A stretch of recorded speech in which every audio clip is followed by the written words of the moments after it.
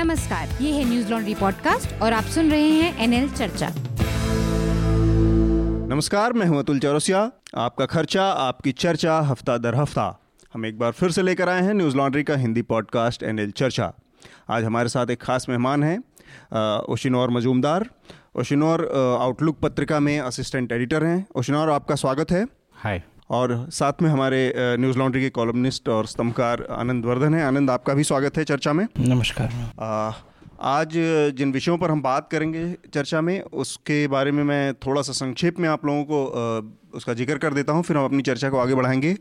पिछले हफ्ते या कहें कि कल एक बड़ा राजनीतिक घटनाक्रम हुआ जिसके तहत प्रियंका गांधी को अब मैदान में उतारा है कांग्रेस पार्टी ने। तो 2019 के लोकसभा चुनाव से ठीक पहले प्रियंका गांधी को मैदान में उतरने के क्या निहितार्थ हैं, क्या अर्थ हैं, क्या मतलब हैं और उसके क्या परिणाम संभावित हैं, इन सब बातों पर चर्चा करेंगे। इसके अलावा पिछले हफ्ते ही कलकत्ता में ममता बनर्जी ने एक बड़ी विपक्ष की रैली आयोजित की जिसमें करीब 20 बड़े राजनीतिक दलों के नेता और उनके प्रतिनिधि शामिल हुए। तो 2019 से पहले की ही ये घेराबंदी है। नरेंद्र मोदी, जो कि इस समय सबसे ताकतवर राजनेता के तौर पर देश में स्थापित हैं, उनके खिलाफ एक घेरेबंदी के तौर पे इस प्रक्रिया को भी देखा जा रहा है। साथ में इस घटना के ऊपर बीजेपी की भी एक प्रतिक्रिया है जिसमें बीजेपी ने इसको भ्रष्ट और तथाकथित पैसे वाले जो मालदार लोग, नामदार लोगों का एक गठबंधन बताया है। तो इस बयान के क्या मायने हैं, क्या भाजपा के अंदर किसी तरह की बेचैनी पैदा हुई है इन सब कदमों से? साथ में एक और बड़ा घटनाक्रम हुआ जिसमें एक साइबर एक्सपर्ट, जो कि सैयद सुजा नाम है उनका, और जो कि ECIL से जुड़े हुए थे, उन्होंने आरोप लगाया है कि EVM को हैक किया जा सकता है और किस तरह से 2014 के चुनावों के बाद से लगातार सारे जो चुनाव हुए हैं उनमें EVM में घपला किया गया है और उसमें गड़बड़ी की गई है। उसके जरिए चुनावी नतीजों को प्रभावित किया गया है। हालांकि इसमें बहुत सारी खामियां और बहुत सारे लूप होल्स हैं जिसके बारे में हम चर्चा करेंगे। ECIL ने खंडन किया है कि वो इनके साथ नहीं जुड़े हुए थे। अच्छा, ECIL ने, इस बीच में आनंद ने हमें बताया कि ये खंडन भी आ गया है और साथ में इलेक्शन कमीशन ऑफ इंडिया ने भी उनके इन दावों को पूरी तरह से आधारहीन और बेबुनियाद बताया है। इसके अलावा एक और छोटी सी ऑक्सफैम की रिपोर्ट आई है जिस पर हम लोग शायद चर्चा करना मुनासिब रहेगा इस समय, कि देश के जो 9 बड़े उद्योगपति और बिलियनियर हैं, उनके पास इस देश की आधी आबादी, यानी कि करीब आप ये मान के चलिए कि 65 से 70 करोड़ की जो आबादी है उसके पास जितने संसाधन हैं उससे ज़्यादा संसाधन इन 9 लोगों के पास केंद्रित है। तो इन सब चीज़ों पर हम बात करेंगे। सबसे पहले हम अपनी चर्चा प्रियंका गांधी को पूर्वी उत्तर प्रदेश का प्रभारी बनाए जाने का जो कांग्रेस पार्टी का फैसला है उससे देखने की कोशिश करते हैं। आनंद, एक स्वाभाविक सा सवाल पैदा होता है कि राहुल गांधी ने हाल ही में एक अच्छा परफॉर्मेंस दिया था। 3 राज्यों का चुनाव कांग्रेस पार्टी जीतने में सफल रही थी 5 में से, और सबसे उससे भी बड़ा संदेश इन चुनावों का ये था कि भारतीय जनता पार्टी 5-0 पे रही। 0 मतलब उसके कहीं भी खाता नहीं खुला किसी स्टेट में। तो ऐसी स्थिति में इतनी आखिरी मोमेंट पे आके प्रियंका को जो लाया गया है पार्टी या पॉलिटिकल सिनेरियो में, उसको आप कैसे देखते हैं? क्यों ये इसकी नौबत आन पड़ी कांग्रेस को? इसको देखने के कई नज़रियों से देखा जा सकता है। मैं इसमें नहीं जाना चाहूँगा कि क्यों जी, क्योंकि उसमें इतना ही मूर्ख बनने की संभावना है कि हो सके एक पारिवारिक निर्णय हो, एक डाइनिंग टेबल निर्णय हो और लोग वहाँ हंस रहे हों कि ये लोग कैसे कैसे कारण बता रहे हैं, हम लोगों ने तो इस कारण से किया है। लेकिन विश्लेषण के तौर पे हम लोगों को सिर्फ इतना जान सकते हैं विश्लेषक के तौर पे कि इसके प्रभाव क्या पड़ सकते हैं। तो जो वेरिएबल्स हैं, जो कांस्टेंट्स हैं चुनाव के, उसके संदर्भ में इसके प्रभाव क्या पड़ सकते हैं चुनावी गणित पे, चुनावी परिणाम पे, इतना ही सिर्फ विश्लेषण किया जा सकता है। क्यों है इस पर नहीं जाएंगे। तो अब जो क्यों है उसको दरकिनार करते हुए इसके प्रभाव क्या हैं, तो उसमें भी 2-3 चीज़ें हैं कि इसके तत्कालिक प्रभाव क्या हैं। मेरे ख्याल से कि कांग्रेस उत्तर प्रदेश को लेकर खासकर अभी असमंजस में है कि जो सपा बसपा का अंकगणित है वो रसायन में जो केमिस्ट्री है उसमें परिवर्तित हो पाएगा या नहीं हो पाएगा। क्योंकि अगर मोदी वापस आते हैं तो ये तो कांग्रेस के लिए और भी बुरी बात है। अलायंस से दरकिरार करने से भी बुरी स्थिति है। ये तो जो पश्चिमी उत्तर प्रदेश है उसमें जो अल्पसंख्यक या मुस्लिम कहें कि उनकी संख्या बहुत क्षेत्रों में ऐसी है जो कि सपा बसपा को एक स्पष्ट मजबूती देती है। लेकिन उत्तर प्रदेश में गणित अभी भी उलझा हुआ है। पूर्वी उत्तर प्रदेश में तो यहाँ जो जातीय गणित है और उसमें भी भाजपा का जो इसके वोटर बेस हैं बीएसपी एसपी के, इसमें भी भाजपा का भी दावा है। और जो मेरे कहने का मतलब स्थिति उतनी स्पष्ट नहीं है तो उसको त्रिकोणीय मुकाबला बनाकर वो शायद खुद ना जीते लेकिन भाजपा को और कमज़ोर करना चाहेगी। ये उत्तर प्रदेश को लेकर है। नेतृत्व को लेकर जहाँ तक है कांग्रेस, आपने राहुल गांधी का बताया, तो जो इनहेरिटेड कैरिज्मा, एक मैक्स वेबर जो जर्मन सोशियोलॉजिस्ट हैं उन्होंने परंपरा और कैरिज्मा जो चुंबकीय व्यक्तित्व है और फिर रेशनल लीगल अथॉरिटी जो तार्किक अथॉरिटी है, ये तीन को आधार बताया। तो प्रियंका गांधी में जो एक ट्रेडिशन जो डायनेस्टी से आती है और दूसरा एक मीडिया का ऐसा प्रोजेक्शन है कि कोई करिश्मा है, आकर्षण, एक परिवार। तो व्यक्तिगत तो मेरा ऐसा हमारा अनुभव नहीं रहा है लेकिन ऐसा माना जाता है कि लोगों को अपील करता हो और वो एक इनहेरिटेड करिश्मा। अब भारत में जो इससे लेकर जो डिस्कोर्स हुआ ये कि डायनेस्टिक पॉलिटिक्स का, उस पर एक अलग कि dynastic politics pre independence post independence जो डिफरेंट डायनेस्टीज आई उसमें गांधी परिवार एक यूनिक तरह की है कि कुछ और सिंधिया इनको ले ले जो कि प्री इंडिपेंडेंस वंश है जो कि पोस्ट इंडिपेंडेंस में भी अपना दखल रखता है। लेकिन जो पोस्ट इंडिपेंडेंस डायनेस्टीज आई वो लोकतांत्रिक राजनीति से आई। लेकिन 1929 से जो मोतीलाल नेहरू के बाद जवाहरलाल नेहरू 29 में कांग्रेस अध्यक्ष बने, उसके बाद 59 में इंदिरा गांधी बनी। तो ये एक जो पुल है प्री और पोस्ट का डायनेस्टिक पॉलिटिक्स में, तो ये भिन्न है। जब मेरे ख्याल से भारत में जो डायनेस्टिक पॉलिटिक्स है उसका लोकतंत्र में क्या भूमिका है उस पर बहुत सारी भ्रांतियां हैं।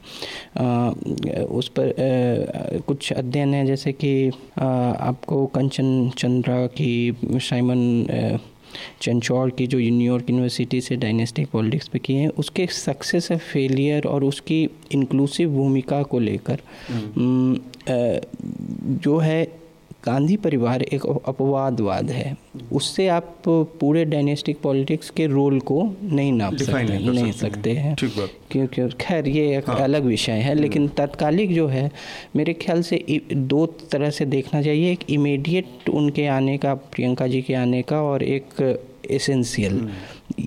एसेंशियल मैसेज क्या है, इमीडिएट मैसेज क्या है। मेरे ख्याल से अभी हम लोग सिर्फ इमीडिएट की ही बातें कर सकते हैं। लोग कह रहे हैं ये बहुत रिस्क वाली बात है। रिस्क क्या है इसमें कि रिस्क एक जो ऐसा बल्लेबाज जो कि टीम में स्थान जिसका सुरक्षित है, वो किसी भी मैच में अगर कोई रेस शॉट ऐसे ही तरह मार रहा है, उसके लिए ये रिस्क नहीं है कि वो टीम में कल नहीं रहेगा, बल्कि उसके लिए ज़्यादा है जो कि नया खिलाड़ी है, वो उसके लिए इररिस्पॉन्सिबल शॉट खेलना। ज्योतिरादित्य सिंधिया जैसे लोगों के लिए वो रिस्क हो सकता है उसमें। तो हाँ, तो वो हो सकता है। रिस्क हो सकता है कि इसके बहुत एसेंशियल मैसेजेस इसलिए नहीं निकालने चाहिए क्योंकि इलेक्शन के बाद प्रियंका जी की क्या भूमिका रहेगी ये बहुत हद तक परिणाम पर तय करेगा। अश्विनोर, आनंद ने बहुत सफाई से उस वाले सवाल को टाल दिया कि ऐसा क्यों। तो एक तो मैं ये जानना चाहूँगी, आप उस क्यों के बारे में बात करना चाहेंगे, और या फिर आप भी जो संभावित इसके नतीजे हैं उन पर बात करना चाहेंगे कि क्यों। देखिए, जैसे आनंद जी ने कहा, हाँ, तो क्यों का जवाब देना मतलब रिस्क भी है, स्पेकुलेशन भी है। हाँ। बट एक चीज़ देखिए कि उनका आने का एक प्रोजेक्शन बहुत सालों से चल रहा है। हाँ। अभी नहीं तो कभी, ठीक है, दैट इज़ वन क्वेश्चन। एक तरफ से आप वो देख सकते हो। दूसरी एक और चीज़ है, देखिए अभी ज़माना वो कल्ट पॉलिटिक्स का फिर से वापस आ गया है। अगर आप पिछले कुछ इलेक्शन देखोगे, आप यूपी का असेंबली इलेक्शन देख लीजिए, तो अखिलेश यादव ने जितना खर्चा किया था, क्यों किया था? क्या उनको पता नहीं था कि वो हारने वाले हैं? सबको पता है कि LIU से रिपोर्ट था कि कितने कम सीट मिलेंगे, क्या करेंगे, बट फिर भी इन्होंने खर्चा क्यों किया? खर्चा किया एक कल्ट एस्टैब्लिश करने के लिए। सो सिमिलरली इनके केस में भी, प्रियंका जी के केस में भी, उनका एक कल्ट पहले से एस्टेब्लिश हुआ है। आपने पढ़ा होगा, जैसे आप भी कह रहे थे कि मीडिया में एक चर्चा चला है, एक एक कांग्रेस का एक प्रोपेगेंडा आप बोल सकते हो एक तरफ से चला है, जिसमें इन्होंने बोला है कि देखिए सोनिया गांधी का पॉलिटिकल एडवाइज़र यही है सबसे बड़ी। ये हम लोग एक चर्चा सुनते थे, और भी चीज़ें हमने सुना कि वो पॉलिटिकली बड़ा शार्प है, बट हमने कभी देखा नहीं है ये चीज़। इसका कोई मतलब कोई न्यूज़ नहीं है। अगर AICC में क्या चर्चा हुआ, CWC में क्या चर्चा हुआ, उनका क्या उसमें योगदान रहा, क्या रहा, वो हमें कोई पता ही नहीं है। एक मिथ क्रिएट किया गया है, बट ये मिथ हमें समझना पड़ेगा कि ये मिथ क्यों क्रिएट किया जाता है। बिकॉज एज आई सेड कि ये है वो टाइम कल्ट पॉलिटिक्स का। तो अब अगर अच्छा, एक कल्ट पॉलिटिक्स का सेकंड चीज़ आप देखिए इसमें कि चुन के यूपी ही चुना गया है। क्यों? क्योंकि यूपी में आप देखिए, यूपी में सबसे ज़्यादा सीट जो बीजेपी लास्ट टाइम लाई थी, जिसके वजह से मतलब एक अग्रीमेंट है कि उसी की वजह से इन्होंने वो सरकार बना पाई, ये जो करंट सरकार है। यूपी चुनने के लिए बहुत, आप देखिए यूपी में और भी कल्ट्स है। मायावती कल्ट फिगर है, आइकॉन है। अखिलेश अभी अपना कल्ट बना रहा है, जीता वहाँ पर। इवन जो बीजेपी ने जो यूपी असेंबली इलेक्शन भी, जो विधानसभा के चुनाव भी जो जीते थे, वो भी था मोदी जी का एक कल्ट का वो चल रहा था तभी भी, उस वे में। तो वो कल्ट को आप तभी एड्रेस कर सकते हो जब आप अपने भी कल्ट के लोगों को लेके आओगे। उनको ईस्टर्न यूपी के बारे में क्या पता, हमें तो नहीं पता है। क्या आपको पता है? आपको भी शायद पता नहीं, पता हो कि हमने कभी पढ़ा नहीं। मतलब इट्स अ वेरी बहुत यूनिक चॉइस है। बिकॉज यू सी, बिहार में एक तरह का पॉलिटिक्स है, रेस्ट ऑफ यूपी में एक तरह का पॉलिटिक्स है, एंड ईस्टर्न यूपी जो बिहार को भी बॉर्डर करता है। सोच लीजिए गोरखपुर से आजमगढ़ होकर बनारस, वो एक अलग ही चीज़ है। प्लस गोरखपुर का इंपॉर्टेंस भी है। अगर आप योगी आदित्यनाथ का परफॉर्मेंस देखिए, आप लास्ट चुनाव में, असेंबली चुनाव में जितने उन्होंने सीट हारे उसमें भी, प्लस इसमें बाई इलेक्शंस में, तो आप देख ही सकते हैं कि वो किस वे में वो लोग जा रहे हैं। नहीं, इसमें एक चीज़ है, क्योंकि मुझे थोड़ा सा ज़्यादा व्यक्तिगत इंटरेस्ट इसलिए क्योंकि मैं आजमगढ़ मतलब ईस्टर्न यूपी वाले इलाके से ही आता हूँ, तो उसके लिहाज से इस पूरे मूव में एक चीज़ है कि जो आनंद ने इशारा किया, वो ये कांग्रेस अभी भी झिझक में है, वो पूरी तरह से कॉन्फिडेंस नहीं है। तो एक वाटर टेस्टिंग वाली भी स्थिति में है कि पहली बार एक ऐसी व्यवस्था की गई कि जिसमें यूपी में 2 प्रभारी रखे जाएंगे। नॉर्मली स्टेट का एक प्रभारी होता था और वो अपने बहुत सारे असिस्टेंट मतलब लेफ्टिनेंट अलग अलग तैनात करता था।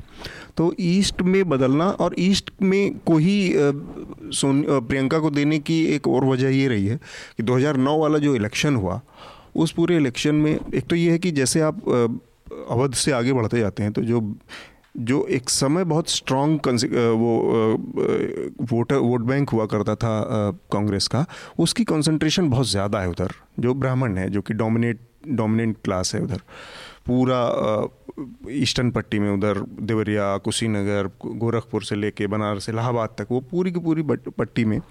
तो एक तो ये वजह है कि उस वोट बैंक को कंसर्ट। दूसरे 2009 के इलेक्शन के जो रिजल्ट आए थे, उस रिजल्ट में सबसे ज़्यादा वो जो 21 में ही सबसे ज़्यादा उसी इलाके से, उसी बेल्ट से आई हुई सीटें हैं। तो नुकसान किसका होगा, नफ़ा किसका होगा, इससे अलग अगर देखें तो वहाँ पे अभी भी कांग्रेस एक वाटर टेस्टिंग की उससे जा रही है कि इसके बाद कोई और बड़ी भूमिका देखी जा सकती है।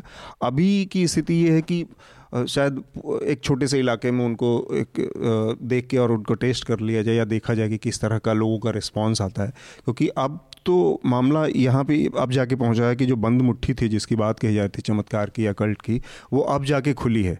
तो ऑब्वियसली इस पर तो बात होगी ही कि ये किस तरह के नतीजे, किस तरह के परिणाम चुनाव में दे पाते हैं।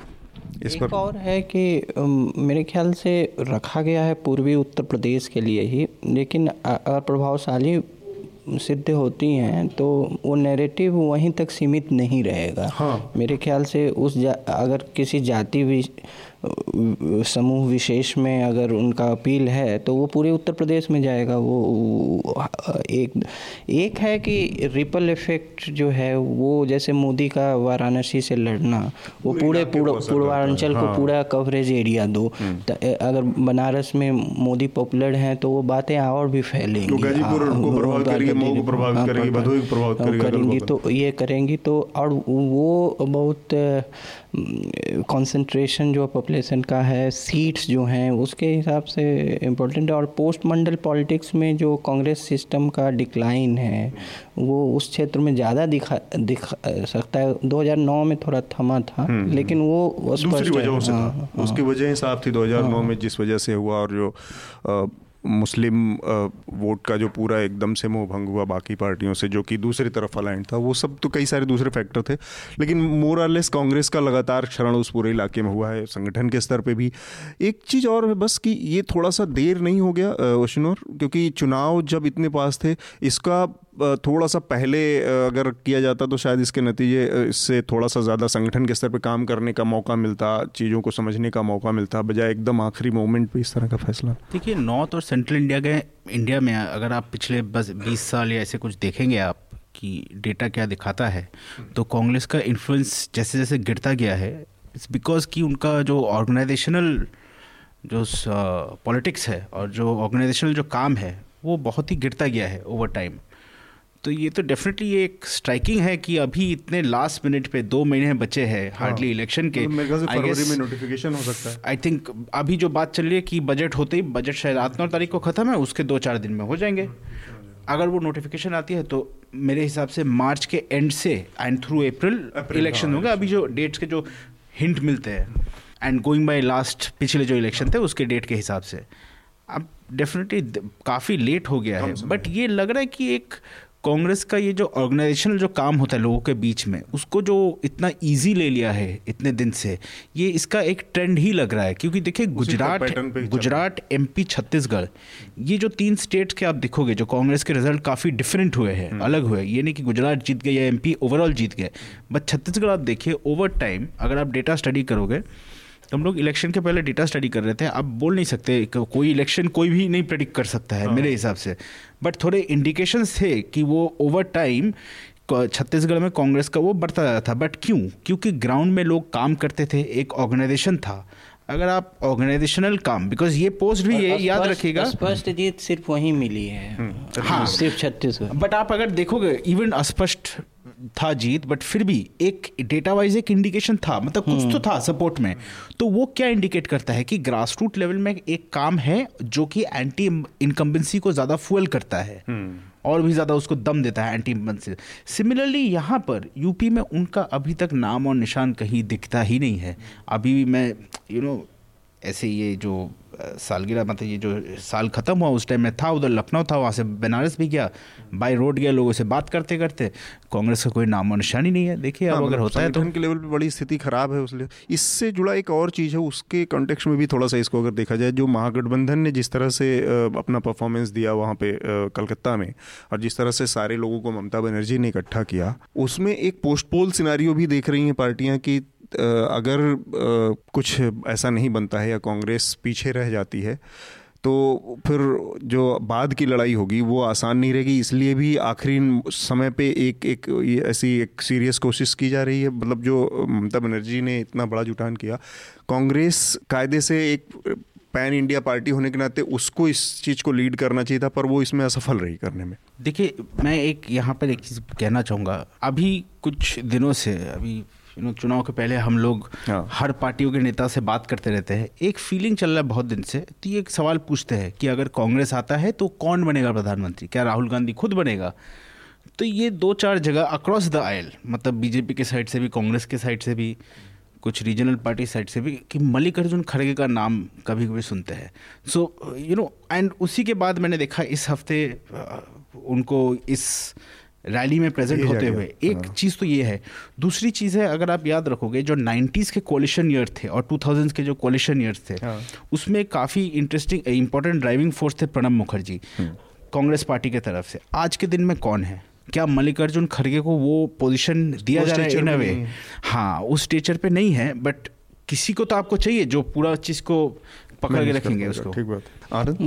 जो क्षेत्रीय पार्टियां हैं वो शायद इसको अच्छे से भांप रही हैं कि ये जो चुनाव होने वाला है वो स्थानीय लड़ाइयों का एग्रीगेशन होगा, ना कि एक all India party versus all India party. स्थानीय लड़ाइयों का एग्रीगेशन वर्सेस बीजेपी होगा. मतलब एक लड़ाई उत्तर प्रदेश में लड़ी जाएगी, एक बंगाल में, एक बिहार में, एक राजस्थान में. सब जगह की लड़ाइयों का के अलग अलग समीकरण हैं. और एक जो अखिल भारतीय, जिसको पैन इंडिया फोर्स जो है, जो काउंटर वेलिंग फोर्स बीजेपी का है, ऐसे लेके नहीं हो. इसमें जो है बार्गेनिंग जो चिप्स हैं और जो आपस में जो नेगोशिएशन होगा, उसके लिए अच्छा है कि पहले से बहुत ज़्यादा कटिबद्ध नहीं हो, कि ये कोई बहुत ज़्यादा कमिटमेंट नहीं कांग्रेस को दे दें. अपने पत्ते अपने पास रखें और पोस्ट पोल अलायंस के लिए अपने बाज़ार गर्म रखें.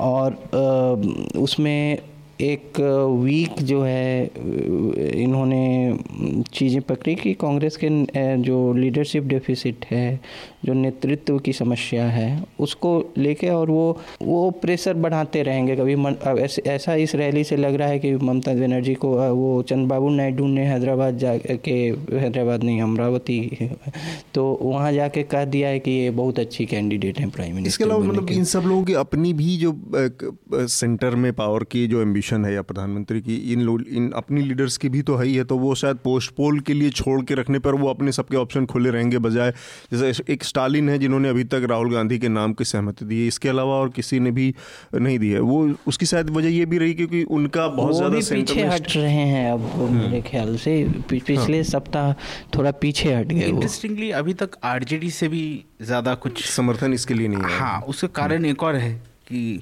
लालू जी का तो पुराना एक राहुल गांधी के साथ बिछड़ने का रिश्ता है, जब से उन्होंने वो ऑर्डिनेंस फाड़ दिया था प्रेस क्लब में, आपको याद होगा 5 साल पहले. नहीं, इसके अलावा भी जो अलायंस में जो बहुत एक ह्यूमिलेटिंग अलायंस उससे पहले किया था लालू यादव ने, जिसमें 4 सीटें विधानसभा में केवल छोड़ी थी, वो भी था. हालांकि बाद में उसका पैचअप हुआ पिछले विधानसभा इलेक्शन में, लेकिन वो भी बहुत ह्यूमिलेशन का क्योंकि बिहार में भी कांग्रेस की स्थिति कमोबेश उत्तर प्रदेश जैसी ही है.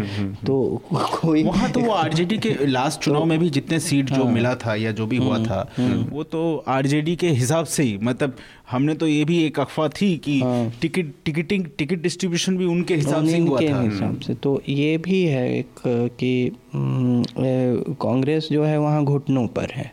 तो बहुत ज़्यादा वहाँ ये नहीं कि आरजेडी को ये प्रेशर नहीं है कि अगर हम समर्थन नहीं करेंगे तो वहाँ अगर अलायंस इनका होता भी है तो ये इनका आरजेडी को सीटें देने में कांग्रेस को कितने दें नहीं दें, ये लोग बहुत ज़्यादा उसके लिए दबाव नहीं बना सकते हैं. एक हाइपोथेटिकल सवाल, फिर हम अपने अगले विषय पर बढ़ जाएंगे. मतलब बहुत बुरा परफॉर्मेंस करती हैं अपने इलाके में प्रियंका इलेक्शन के बाद के चुनाव में, तो अब दोनों भाई बहन साथ आ गए. फिर इसके बाद कांग्रेस के लिए किस तरह की दिक्कतें आप लोग देखते हैं उस सिचुएशन में, जबकि दोनों पत्ते एक तरह से पिटे हुए दिखें 2019 के इलेक्शन में? दोनों सफल हो जाएं तो ये भी सत्ता संघर्ष हो सकता है, जो कि कांग्रेस में अभी तक देखा नहीं गया, क्योंकि संजय राजीव साथ में नहीं सक्रिय थे, एक्टिव नहीं थे. तो एक है कि कुछ लोग इसको प्रियंका के आने को राहुल के लिए वोट ऑफ नो कॉन्फिडेंस भी मान रहे हैं. तो ये शायद अभी उतना नहीं सही है. कुछ सफलता मिलते समय क्या होगा इसका? हाँ, उस समय नहीं, अगर ये 2 साल पहले बोला जाता तो कहा जाता। अभी मोमेंटम थोड़ा उनके फेवर में है राहुल में, अभी आना ये ज़्यादा रोचक है। ये अभी तो एक उनका एक ऑगमेंटेशन की तरह रोल है कि एक force multiplier, yes, force multiplier की वो चल रही है कांग्रेस की गाड़ी थोड़ी बहुत, क्योंकि देखिए उनका एज एन अपोजिशन उनका जो परफॉर्मेंस रही है ये पिछले 6 महीने को छोड़ दीजिए, उसके पहले परफॉर्मेंस वाज हॉरिबल, मतलब एकदम ही बेकार परफॉर्मेंस थी। मतलब कुछ मुद्दे नहीं उठाते थे, क्या सवाल पूछते थे, क्या करते, किसी कोई मोमेंट नहीं, कुछ नहीं था बिल्कुल। एंड उसके बीच में भी जो इलेक्शंस होते रहे उसमें भी उनको ज़्यादा फ़ायदा नहीं हुआ चुनाव में। तो अभी अगर दोनों ही हार जाते तो तब तो बड़ा इंटरेस्टिंग होगा, बट उसका जवाब आई थिंक आनंद जी ने पहले ही बोल दिया कि ये तो परिवारवाद राजनीति है, तो इसमें तो CEO भी वही है, मालिक भी वही है, तो बोर्ड ऑफ डायरेक्टर्स भी वही है, तो वही डिसाइड करेंगे। ठीक बात है। हम अपने अगले विषय की तरफ बढ़ते हैं जो कि EVM हैकिंग से जुड़ा मामला है। पिछले हफ्ते लंदन में एक हमारे ECIL के इंजीनियर हैं जिनका दावा है कि वो ECIL से जुड़े रहे हैं, सैयद सुजा नाम है इनका। उन्होंने एक प्रेस कॉन्फ्रेंस की और वहाँ पर दावा किया कि किस तरह से EVM मशीनों को लगातार हैक किया जा रहा है 2014 के चुनावों के बाद से, और उसी का नतीजा है कि आज बहुत ताकतवर स्थिति में नरेंद्र मोदी की सरकार है। और इस दौरान उन्होंने कई सारे ऐसे क्लेम किए जिनको सब्सटेंशिएट करना बहुत ही मुश्किल है। उसमें उन्होंने कहा कि जो केंद्रीय मंत्री थे गोपीनाथ मुंडे, उनको इस पूरे षड्यंत्र का, इस पूरे घोटाले का पता था, इसलिए उनकी हत्या हुई। गौरी लंकेश इस बारे में कोई स्टोरी करने जा रही थी, इसलिए उनकी हत्या हुई। और साथ में उन्होंने ये दावा किया कि उनके साथ बाकी 13-14 और साथी थे, उनको गोली मार दी गई। तो मतलब ये किसी हॉलीवुड की जो सस्पेंस थ्रिलर कहानियाँ होती हैं उससे भी ज़्यादा प्लॉट सब प्लॉट्स इस पूरी स्टोरी में, और भरोसा करने की इसमें वजहें बड़ी कम होती हैं। आप लोगों ने देखा तो क्या निष्कर्ष निकला कि EVM के से जुड़ा ये हैकिंग से जुड़ा प्रेस कॉन्फ्रेंस था या ये कोई फिल्मी कहानी बताई जा रही थी? देखिए EVM का जो एक कलंक लगता है EVM पे हमेशा, ये बहुत ही बड़ा सीरियस चीज़ है। अगर आप थोड़ा पीछे भी जाएंगे तो अभी जो उसको जो है VVPAT, हाँ, जो verified voter paper audit trail, जिसमें एक कागज़ की पर्ची भी निकलेगी मशीन से, ठीक है, उसका जब केस लगा था सुप्रीम कोर्ट में, हाँ, तो आपको याद होगा वहाँ पर इन्होंने ही, मतलब उस टाइम भाजपा के कुछ नेताओं ने इन्होंने ही लगाया था केस। सुब्रमण्यम स्वामी जी का भी था पिटिशन, आपको याद होगा। तो जब इन्होंने दबाव दिया था उस टाइम, तो अभी जैसे EC हनन कर रहा है, लेकिन EC ने उस टाइम विड्रॉ कर दिया पूरा अपना ऑब्जेक्शन और बोला हाँ जी हम VVPAT लग देंगे। अगर आप वो जजमेंट भी पढ़ोगे, फाइनल जो ऑर्डर हुआ था उसमें, तो उसमें बहुत साफ लिखा हुआ है कि उस जगह पे जहाँ पर इनको जाके कुछ टेस्ट देने थे, कुछ चीज़ प्रूफ करना था, वो आके उन्होंने आके विड्रॉ करके, उन्होंने कुछ नहीं बोला, उन्होंने बोला कि हम VVPAT कर देंगे। तो ये क्वेश्चन मार्क एक ऑलवेज EVM को लेके रहता है। बट इसमें 2 चीज़ है, अगर सच में एक स्पेसिफिक सरकार मतलब EVM को मैनिपुलेट करके आई है, तो 2014 में कांग्रेस क्यों नहीं आ पाई जो पावर में थी? एक ये बहुत बड़ा सवाल हमेशा रहता है, ठीक है। पर इसके अलावा भी कई सारी चीज़ें इसमें बोली, जैसे उसने कहा कि रिलायंस जियो, तो साइंस ही गलत है। मतलब रिलायंस जियो इसमें उनका एक ऑपरेटर की भूमिका निभाता है, जबकि 2014 तक रिलायंस जियो था भी नहीं। तो कौन लोग थे उस समय? देखिए GVL नरसिम्हा राव जब एक हैकर को लाए थे, आपको याद होगा 2011-12 में, उस टाइम लगभग 2009 के बाद ये शुरू किया था, आडवाणी ने इसको रेस किया और GVL नरसिम्हा राव उसमें उनके फुट सोल्जर थे। जी। तो उसमें एक स्वीडिश व्यक्ति थे, थोड़ा मर्की है बिकॉज वो कभी कभी सरफेस करते और कभी कभी वैनिश कर जाते हैं। तो उनसे मैंने बात की थी, एक मैं स्टोरी लिख रहा था उस टाइम, रिपोर्ट लिख रहा था 2014-15 में, तो तब उनसे बात की थी। तो ये लोग एक स्कूल है जो कि कन्विंस्ड है कि ये हैक कर सकते हैं, बट ये टेक्नोलॉजी जितना सिंपल बताते हैं और दूसरे तरफ से बोलते हैं कि इतना इम्प्रेग्नेबल है, मतलब ये तो until and unless there is a proper एकदम ही इंडिपेंडेंट, जब तक रिसर्च नहीं होता इस पे, ये बोलना बड़ा मुश्किल है। आनंद? नहीं, 2-3 चीज़ें मैं इसमें बोलूँगा। एक तो है कि इस तरह के जो षड्यंत्र के इस तरह के थियरीज हैं ये बहुत ख़तरनाक होते हैं, क्योंकि जो जनमानस है उसमें बैठ जाते हैं। तो मेरे ख्याल से नेताओं को थोड़ा, राजनीतिक पार्टियां इसलिए भी इस्तेमाल करती हैं।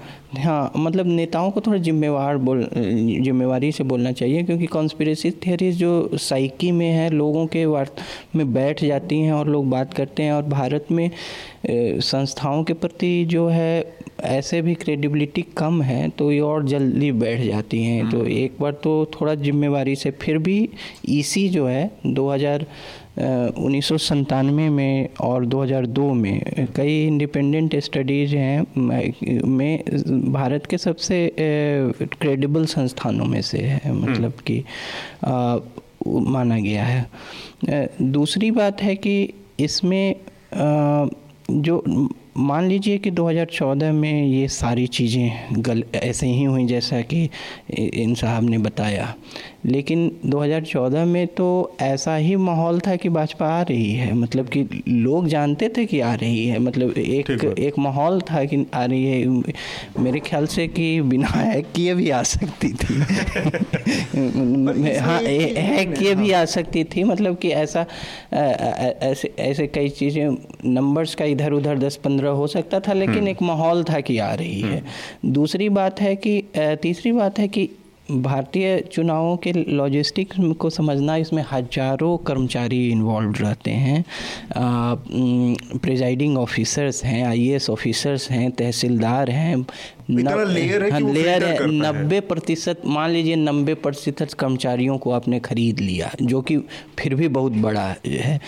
उनसे ये उम्मीद करना कि वो जीवन भर कुछ उगलेंगे नहीं, ये मतलब प्रोबेबिलिटी की हाइट हो गई, और कि वो जीवन भर कुछ उगलेंगे नहीं। और 10% जो आपसे कन्विंस्ड नहीं है ब्यूरोक्रेसी, जो आईएएस ऑफिसर्स इलेक्शन कराने में इन्वॉल्व हैं, उनके नीचे जो स्टाफ है, वो 10% ही आपके लिए सिर दर्द हो जाएगी जीवन में। लेकिन एक चीज़ ये हो सकता है आनंद, कि अगर टेक्नोलॉजी है जो कि आदमी की बनाई टेक्नोलॉजी है, तो हैक करने की भी टेक्नोलॉजी आदमी बना सकता है। एक ये प्रोबेबिलिटी है ईवीएम से हटके।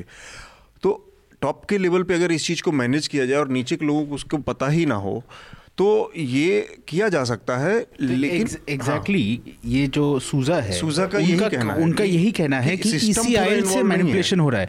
तो इसमें आपको देखिए, नहीं, इसमें आप एक चीज़ देखिए, हमारे देश में आज के दिन में स्थिति ऐसी है कि पहले आप सोचिए, इस तरह का खबर आता था, 2 इंडिपेंडेंट एजेंसी अब तक प्रोब स्टार्ट कर दिया होता। हाँ, 2 कोर्ट कम से कम इसका सुओमोटो कॉग्निजेंस लेके इन्वेस्टिगेशन मॉनिटर करना स्टार्ट करते।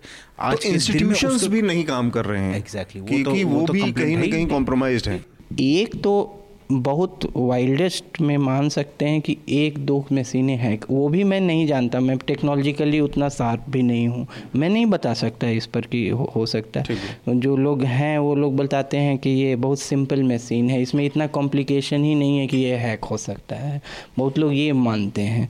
तो अब इस पर है, लेकिन मेरे कहने का मतलब कि ये कोई राष्ट्रीय गर्व से प्रेरित नहीं, लेकिन लंदन में इस तरह का कॉन्फ्रेंस करना, और जैसे कि कोई भारत बनाना रिपब्लिक हो, अफ्रीका का कोई देश हो जहां चुनाव मजाक हो, और इस तरह से गोली 14 लोगों को मार दी जाती है करना कि ये पिछले 70 सालों में जो भारत में चुनाव हुए हैं, ये भारत को एक अलग तरह के गणतंत्र के तौर पे दिखाना कि यहाँ कुछ भी हो सकता है। ये सब मतलब कि अगर करना भी था, ये सब थोड़ा और जिम्मेवार ढंग से भी कर सकते थे। एक राजनीतिक पार्टी के राजनेता कपिल सिब्बल भी वहाँ मौजूद थे। मुझे लगता है कि कांग्रेस पार्टी के लिहाज से भी ये बहुत ही शर्मनाक स्थिति थी कि आप उस पूरी चीज़ को इवेलुएट करके और उस पर चाहते तो यहाँ पे एक प्रेस कॉन्फ्रेंस कर सकते थे, उन चीज़ों के ऊपर अपनी राय रख सकते थे कि ये चीज़ें, बजाय वहाँ पे जाके एक तरह से उस पूरे गेम का हिस्सा बन जाना, और जो कि इतने हास्यास्पद दावे जहाँ किए जा रहे हों। एक चीज़, इसके बावजूद जिस तरह के लोग इस समय सत्ता में हैं और जिस तरह के उनके पिछला रिकॉर्ड है, उसको देखते हुए इस बात को सिरे से खारिज कर देना कि ईवीएम में हैकिंग नहीं हो सकती, मतलब व्यक्तिगत तौर से मैं भी नहीं मैं इसको भी, इस दावे को भी नहीं मान सकता कि ऐसा नहीं हो सकता या ये लोग इस दिशा में नहीं सोच सकते। नहीं, मतलब जो नतीजे उसके बाद आए हैं, अब जैसे कहीं कहीं है कि 2-4 सीट से पार्टियां पिछड़ रही हैं सरकार बनाने से।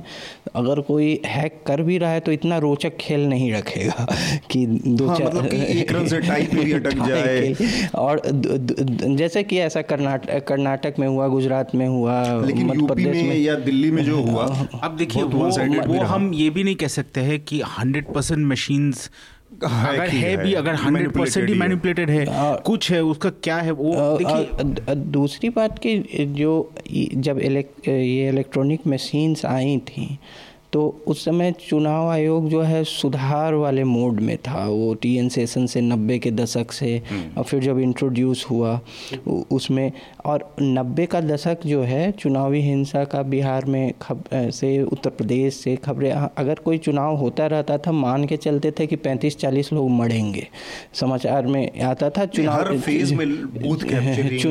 चुनावी हिंसा में 40 मरे, मतलब कि ये सब आम बातें थी। उसको लेके ये बहुत एक राहत वाला कदम था लोगों के लिए, और उसके कैप्चरिंग जिस लेवल पे होता था उस टाइम, चुनावी हिंसा बिल्कुल खत्म के समान हो गई। मतलब हल्की झड़प वगैरह इधर उधर हो सकती है, लेकिन वो मरना लोगों के लेवल पे तो ये सब लगा ही रहेगा। लेकिन वो इलेक्शन कमीशन का एक बड़ा अचीवमेंट तो है ही उस दौर में, लेट 90s वाले दौर में। हम अपने अगले विषय पर बढ़ते हैं, जो कि ऑक्सफैम की रिपोर्ट है, जो कि बताती है हमें कि देश में जो हमारे 9 सबसे बड़े धनी उद्योगपति हैं, उनकी जो कुल मिलाकर संपत्ति है वो देश की आधी आबादी से ज़्यादा है।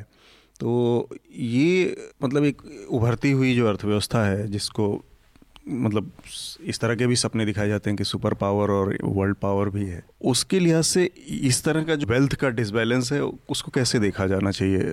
पॉजिटिव एक ये सिग्नल है या नेगेटिव साइन है? कोई पॉजिटिव नेगेटिव का क्या है? उनके पास पैसा है तो क्या करे, आपको बांट दे सारा। पर अब ये तो हो गया कि अब चूंकि ये प्राइवेट कैपिटल है तो अब हाँ बिल्कुल प्राइवेट कैपिटल है। अगर इन्होंने कोई गलत तरीके से बनाया है तो आप एक्सपोज करो उसको, आप उनको you take them to task, तब आप सीज कर लो, पैसा बांट दो तब।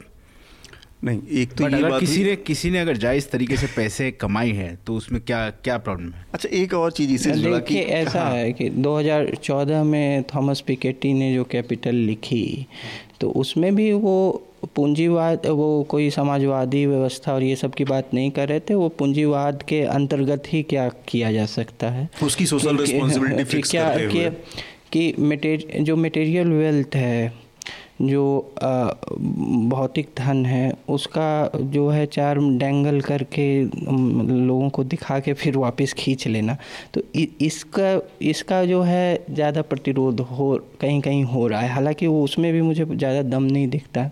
अब जैसे देखिए कि ये जो मीडिया ऑर्गेनाइजेशंस हैं, इसमें भी जो टॉप हेवी ऑर्गेनाइजेशंस हैं, ऊपर जो मोटी सैलरी ले रहे हैं, वो एंट्री स्तर पे जो रिपोर्टर ले रहे हैं, उसके बीच कितना फ़र्क है।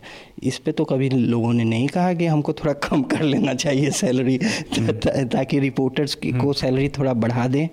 तो जो सरकारी नौकरियां हैं उनमें बाकी सभी कमी है, लेकिन उसमें और ऊपरी कमाई है, भ्रष्टाचार है, बहुत सारी चीज़ें हैं। लेकिन एक तौर पे आदर्श एम्प्लॉयर, आइडियल एम्प्लॉयर इसलिए है कि जो डायरेक्टर है, जो सेक्रेटरी लेवल पे है, और जो नीचे लेवल पे है, मान लीजिए सुपरवाइज़र स्तर पर, और या कहिए कि कमिश्नर है या ये है, उसके सैलरी में इतना फ़र्क नहीं है। मतलब एक ग्रेड है, ये इस पे ये मिलेगा। तो यहाँ भी तो मेरे कहने का मतलब कि जो ये समाजवादी लच्छेदार या सोशलिस्ट रिटोरिक हैं, उसके लिए भी पूंजीवादी सफलता ज़रूरी है। तो ये मीडिया ऑर्गेनाइजेशंस में ये इस पे बहस कर रही थी फेयर डिसूजा बहस कर रही थी मिरर नाउ पे इस रिपोर्ट पे, तो मिरर नाउ पे इस रिपोर्ट पे कर रही थी, तो वो उनको जो पैकेज एनुअल मिलता है उसको कम क्यों नहीं कर लेती हैं, और जो फील्ड रिपोर्टर है उसको बांट दें।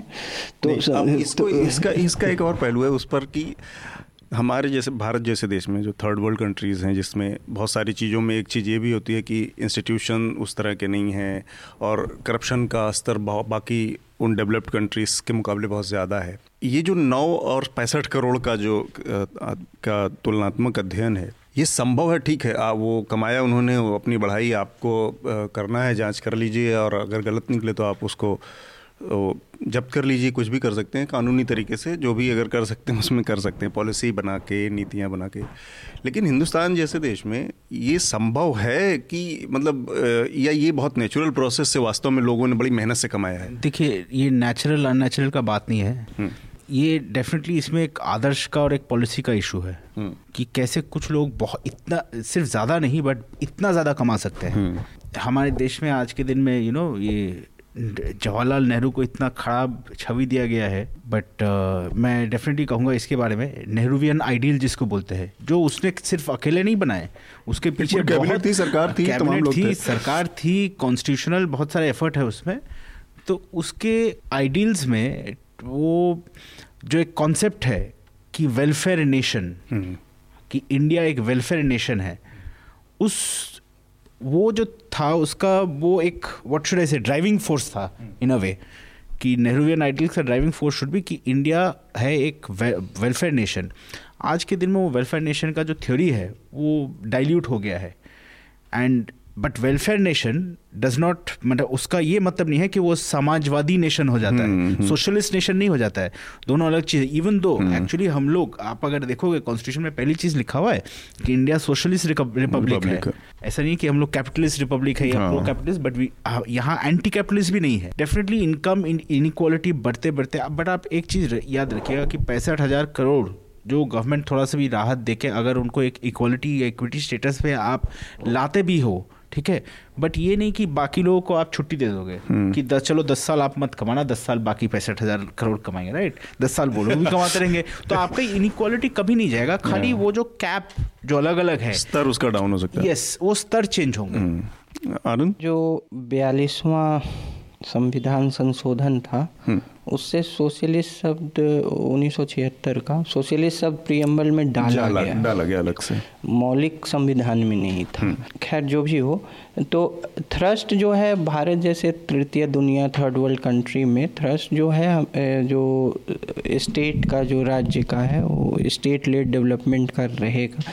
जो 90 के बाद उदारीकरण का दौर आया, उसके बाद जो है जो रोल बैक ऑफ स्टेट है उसमें उसके कई है, वो आर्थिक आर्गूमेंट में अभी मैं नहीं जाना चाहता, लेकिन ये 9 लोग जो हैं मेरे ख्याल से इनके वेल्थ में बढ़ोतरी का पिछले 10-15 साल में इंटीग्रेशन है, कई चीज़ों का क्रॉस ओनरशिप उन्होंने अपने एम्पायर को इंटीग्रेट कर लिया है, बढ़ा लिया है, ओवरसीज में भी फैले हैं लोग। दूसरी चीज़ है कि और देखिएगा कि बड़े बड़े जैसे कि फिलेंथ्रोपी की कमी, जो फिलेंथ्रोपिक इंडियन कैपिटलिस्ट जो है, इंडियन कैपिटलिस्ट बहुत मतलब थोड़ा सा सस्ते शब्दों में चिरकुट माना जाता है उसमें, अब जैसे कि समाज के काम में, दान पुण्य के काम में। भारत के सबसे बड़े औद्योगिक घराने के से जैसे कि अब रतन टाटा का इसमें नाम नहीं होगा मेरे ख्याल से 9 में, क्योंकि उन फिलेंथ्रोपिक जो है एक्टिविटीज़ या फिर दूसरे चीज़ों में अपना पोर्टफोलियो बांट देना या फिलेंथ्रोपी, नॉट नेसेसरली इसका मैं पूरा वे में अग्री नहीं करूंगा, बिकॉज उनका मॉडल भी दूसरा है ना, वो ट्रस्ट है, वो मैं उस पर आ रहा था। हाँ, टाटा ट्रस्ट चलाता है, तो कंपनी भी ओन करती है टाटा ट्रस्ट। हाँ, मैं कह रहा था कि वो ट्रस्ट पे आए, तो उसमें कोई इंडिविजुअल के पास धन का कंसंट्रेशन नहीं है, ये मैं कह रहा था कि ट्रस्ट है, जैसे उनके कई educational institute, hospitals, even company जो हैं वो ट्रस्ट के नाम पे रजिस्टर्ड हैं, तो वो एक चीज़ें है। तो इसका जो डाइवर्सिफिकेशन जो है और जो वो भारत में एक तरह से है, पोर्टफोलियो का डाइवर्सिफिकेशन उतना नहीं है, लेकिन इंटीग्रेशन बहुत है, वेल्थ का कंसंट्रेशन बहुत है इसमें। एक और चीज़ इससे जुड़ी, जैसे बाकी जो डेवलप्ड कंट्रीज़ हैं उनमें देखने को मिलती है, उस लिहाज से हम इसको अगर देखें थोड़ा सा, तो एक वेल्थ टैक्स का कॉन्सेप्ट है, जो कि वेल्थ टैक्स हमारे यहाँ 2015 में सरकार ने हटा दिया, ख़त्म कर दिया वेल्थ टैक्स का कॉन्सेप्ट ही।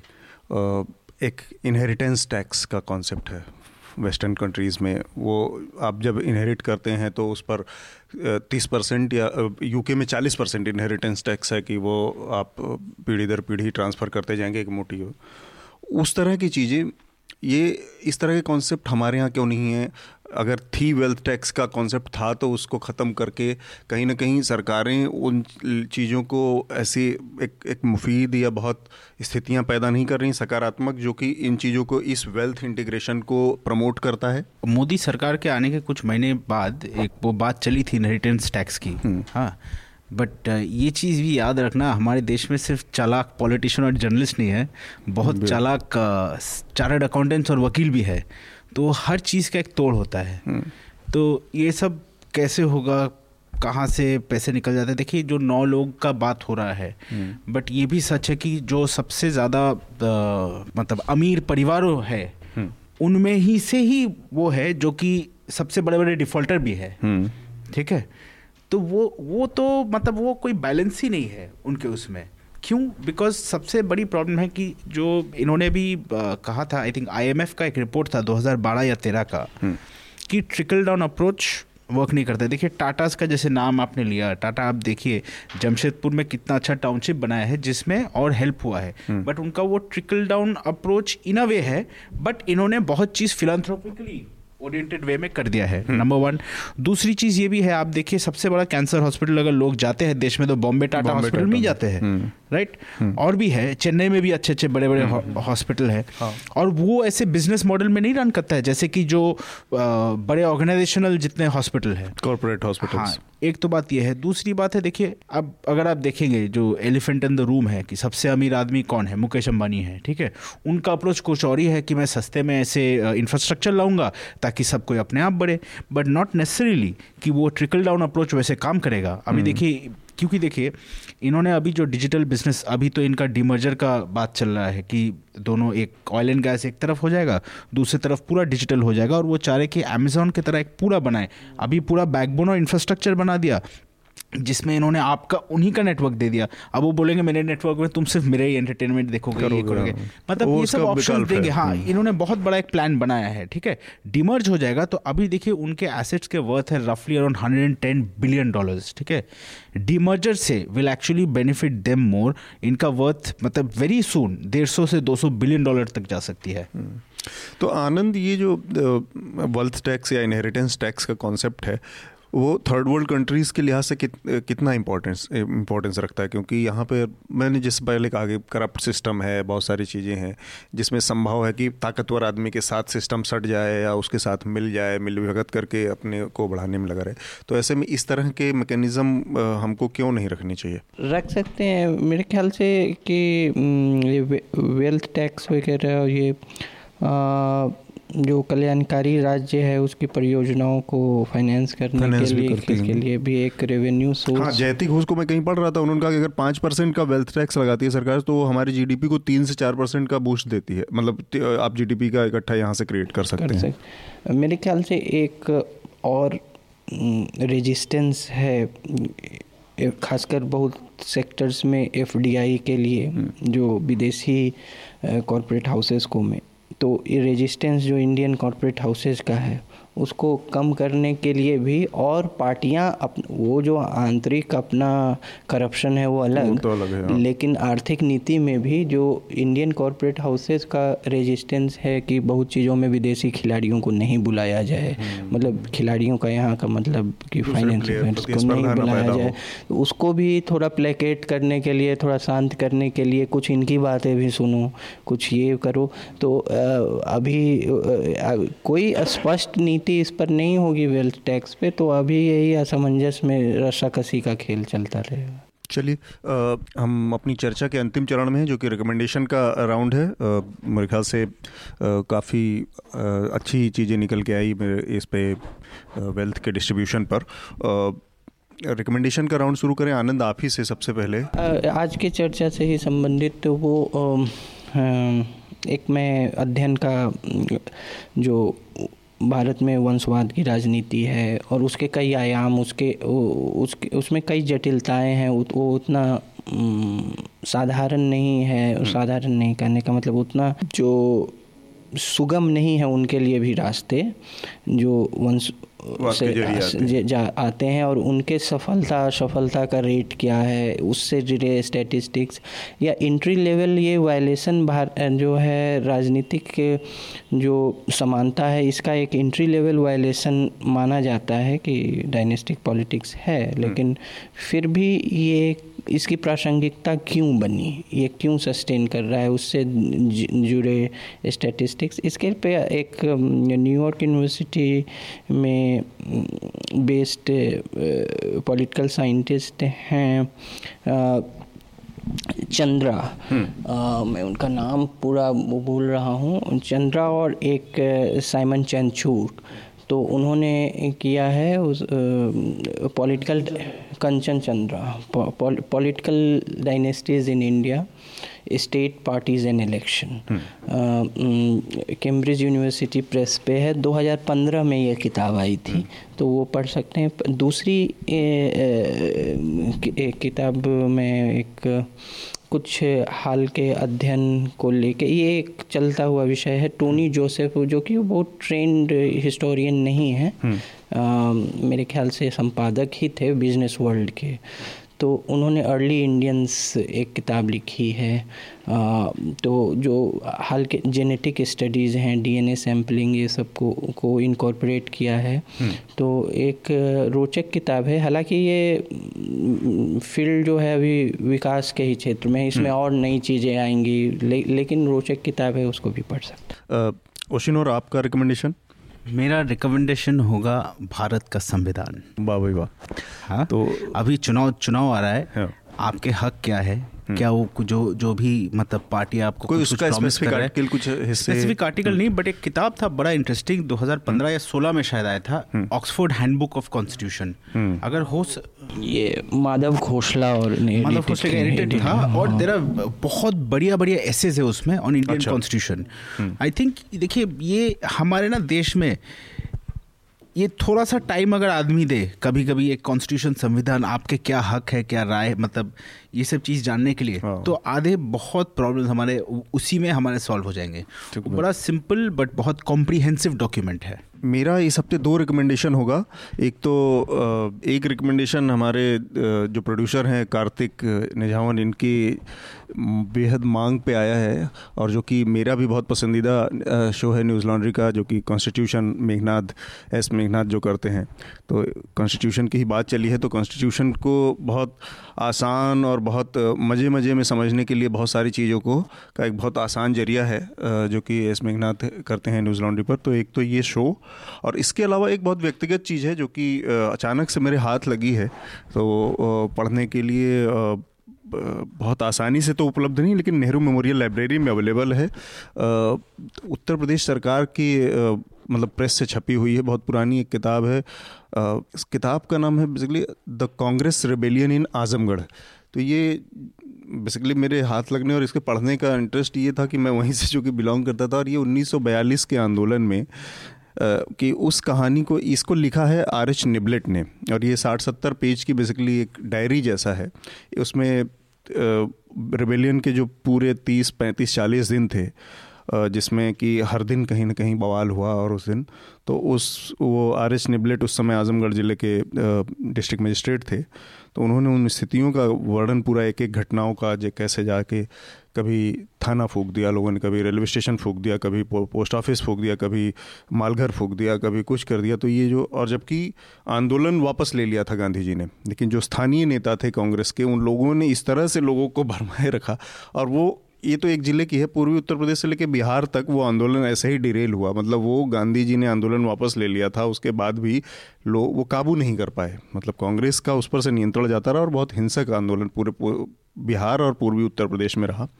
तो ये एक फर्स्ट हैंड अकाउंट है जो कि डिस्ट्रिक्ट मजिस्ट्रेट है, जो कि बहुत ही सिंपैथेटिक तरीके से उसने लिखा, मतलब उन लोगों के लिए कि जिनके ऊपर से गोलियां चलानी पड़ रही है, जिनको और फिर बाद में जो पुलिस ने पोग्राम किया, जब एक बार कंट्रोल हो गया, उसके बाद पुलिस ने जो पूरा वो प्रोग्राम किया कि वो किसी भी गांव में जाते थे तो उनका पहला काम ही होता था आंख बंद करके पहले उस गांव की 10-20 झोपड़ियों को आग लगा के जला देना है। तो इस तरह की मैसेजिंग, तो वो बहुत सिंपैथेटिक तरीके से एक डिस्ट्रिक्ट मजिस्ट्रेट ने, एक ब्यूरोक्रेट ने लिखी है। तो मैंने उसको, अचानक से हाथ लगी, इसको पढ़ा जाए। और उसके साथ ही हम अपनी आज की चर्चा को रोकेंगे। उससे पहले बस आप लोगों से एक अपील की न्यूज़ लॉन्ड्री को सब्सक्राइब करें या फिर किसी भी ऐसे मीडिया संस्थान को सब्सक्राइब करें जिसे आप पसंद करते हैं, क्योंकि आपके समर्थन से जो मीडिया खड़ा होगा वो आपकी बात ज़्यादा करेगा और किसी भी तरह के कॉरपोरेट या किसी भी तरह के पॉलिटिक्स के दबाव से भी मुक्त रहेगा। आप सभी लोगों का बहुत बहुत शुक्रिया। न्यूज़ लॉन्ड्री के सभी पॉडकास्ट टिचर, iTunes और दूसरे पॉडकास्ट प्लेटफॉर्म पे उपलब्ध हैं। खबरों को विज्ञापन के दबाव से आजाद रखें। न्यूज़ लॉन्ड्री को सब्सक्राइब करें।